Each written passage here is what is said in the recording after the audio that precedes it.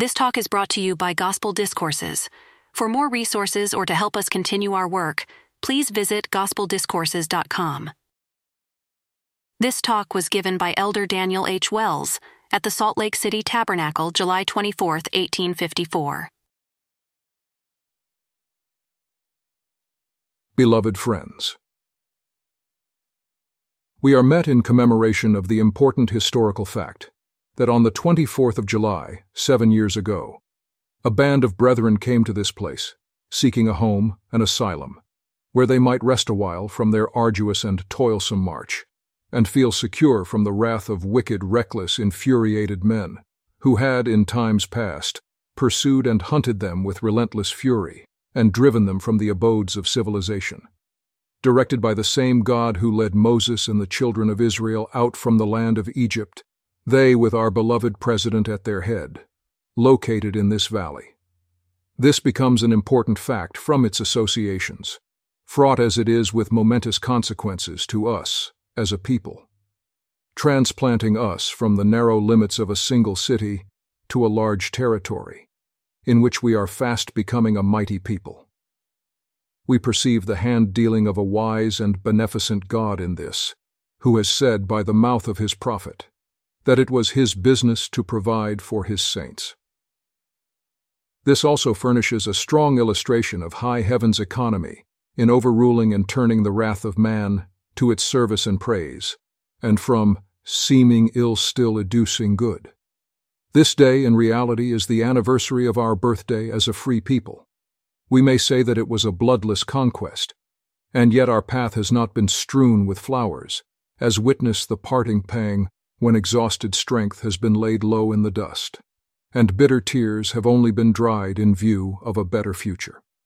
We this day rejoice together, in union and harmony, in peace and prosperity, and as the sun of gladness has arisen upon our horizon, so may it never again become darkened by the mists of sorrow, nor the storms of persecution be permitted to obscure its genial rays.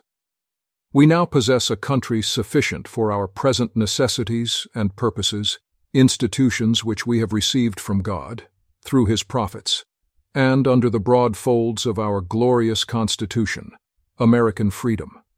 We now have the privilege of worshiping God according to the dictates of our own consciences, and no one to disturb or make us afraid. What more can we ask? What more can we expect? The balance rests with ourselves. If we would be happy, if we would be great, have the knowledge and wisdom of God, and be prospered, it remains with us to pursue that course, to perform those duties, and to live that life, which shall conspire to produce those blessings. The kingdom will advance, and bring with it the treasures of knowledge, wisdom, and power, just so fast as the Lord finds that he has a people ready, willing, and capable of receiving and bearing it off. If we would hasten the time for the coming of the Son of Man with power and great glory, we must increase our diligence, hasten ourselves in the attainment of every perfection, and by our purity and excellence bring unto ourselves heaven's excellence and purity. My friends, this is a day of rejoicing with the saints, and here in this sacred place of worship, we mingle together the old and the young, in offering to our God praise and thanksgiving for his kind mercies and blessings. As we mingle in our amusements and rejoicings and participate together in our celebration of this day, and the realization of our dependence upon him, who has wrought out our salvation and brought us to an inheritance in this goodly land, amid scenes of joy and prosperity, it is always well to remember and acknowledge the kind hand of Providence, from whom we receive every good and perfect gift. How can we well express the overflowing gratitude of our hearts to the Giver of all good, for what we this day behold? Thousands of children in a single city, of less than 7 years' growth, convened under their respective banners, each bearing a motto expressive of their views and sentiments, intention and designs, each bosom swelling with pride and gratitude that they too are the children of the kingdom, unto whom pertain the promises of God concerning Israel. My young friends, how shall we reciprocate? What shall we do to advance the glorious cause of truth, make ourselves useful, and fulfill the measure of our creation upon the earth? I answer, it is for us to be obedient, hearken unto the counsel of our parents and leaders, to keep the commandments of God. It is to qualify ourselves to follow some useful occupation, to be industrious in acquiring knowledge, and not spend our time in useless visiting and lounging about in idleness. It is to have every moment devoted to some useful employment, to serve God, and walk humbly before Him, blameless in all of His ordinances, be true to God and His servants, follow in the dictates of wisdom and experience, be patient and courteous toward each other, be persevering, virtuous, honest, and faithful. In short, be good, faithful saints of the Most High God. If we do this, we shall always enjoy the blessings of a good conscience, void of offense toward God and man. Let our aim be for God and an exaltation in His kingdom, keeping our minds constantly directed to the attainment of this object. And no matter what may befall us here below, we shall be safe in the arms of our blessed Redeemer, who said, "Suffer little children to come unto me, and forbid them not, for of such is the kingdom of heaven." Does our Father in heaven view us with approbation this day? Let us look to it, each one of us, that we do nothing either in thought, word, or deed, neither this nor any other day, but that He can look down upon us with approbation. Let not folly nor wickedness be committed in Israel, lest we be called upon to put away the workers of iniquity from our midst, and thus cleanse Israel from sin and guilt. Young men and youths, just rising to take a part in the affairs of men, if you follow in the precepts of wisdom and abide in the counsel of truth, you shall have strength according to your day, and the mountain torrent shall not be more fierce to encounter than you, when the enemy shall again marshal his hosts for battle. The mountain roe shall not be swifter nor more agile in its flight than you in scaling the mountain height, or leaping the deep dark chasm made by 1,000 floods. Nothing shall present a barrier too high, too rugged, or so difficult that you cannot surmount it. As physical strength shall be given, so shall mental strength and ability, and you will increase and strengthen until you can fathom the deep sciences and unfold the mysteries of eternity. To you also, ye maidens of Israel, is it not an honor to be numbered among the daughters of Zion? Unto you this invitation extends, to make yourselves useful in the drama of life. Qualify yourselves also for the part which may be allotted you to perform in the kingdom of our God. Preserve yourselves in purity and the perfection of every virtue. Let your time be fully occupied in some useful employment, and although you may not be called upon to encounter the fierce contest of the world, as your brothers, fathers, or husbands, yet your path shall so closely entwine itself with theirs as to strengthen, nourish, and sustain them. Be a present help in every time of need, and when the storm clouds shall lower, and fierce persecution rage, be enabled by united faith and energy to bid defiance to Mormon foes, whether they come in form of men in hostile array, or the more insidious and stealthy manner of demons from the arch and subtle intriguer and deceiver of the human race. Yes, fair maidens, if you would have loveliness encircle your brow, and beauty adorn your forms, let the gems of virtue, truth, and sincerity sparkle your eyes, and adorn your minds with knowledge and wisdom. Let excellence, goodness, and industry embellish your lives, and the star of your glory shall never wane, nor the promised inheritance to dwell among the gods be withheld, proving to God and man the kindest blessing high heaven could send, in life a treasure, and in death a friend. This is an age of progress, and if we would keep pace with the times, we must progress also. The youth of other states, territories, or nations must not outstrip us in the arts and sciences, nor in anything that is calculated to adorn life and become useful to man. Situated as we are so far distant from the emporium of letters and commerce, some may think that this is difficult to avoid, but it is not so. It is easy not only to keep pace with, but outstrip them, even in the race of progress.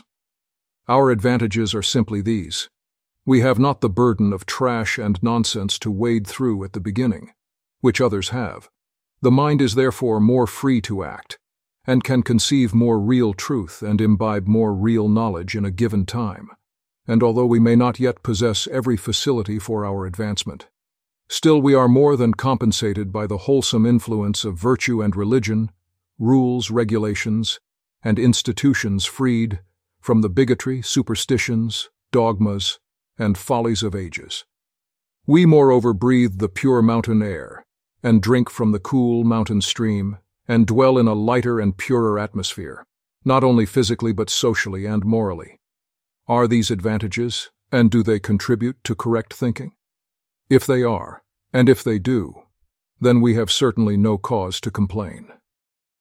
If we will only avail ourselves of the opportunities which we possess, take the good and reject the evil, abide in the light and truth and apply ourselves, we have no fears but that we shall excel, and time will show in regard to our moral and social institutions, which Congress are so often trying to legislate about.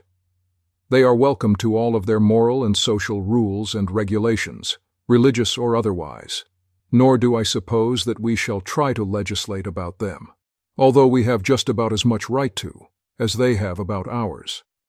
The argument is opportune. I could not wish for better illustration for the subject under consideration than the already muddy and beclouded brains which some of the present Congress exemplified upon this very subject. One might suppose that the spirit at least of the 3,000 clergymen upon the Nebraska and Kansas bill had found its way into their minds and left its impression with them.